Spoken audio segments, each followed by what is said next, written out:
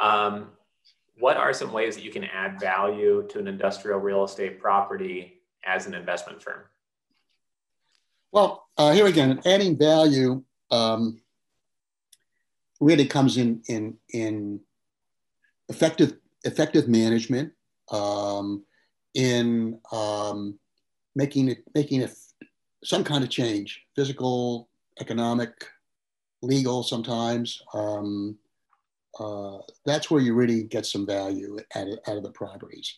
And that's what you want to look for. You want to look for, they call them, there's a term in the real estate business called value add, where you can add something to the property. Sometimes properties are sold as not a value add, and they turn out to be value adds. And that's good, actually. That can be very good. Right. Makes sense. This content was created by commercialrealestate.com.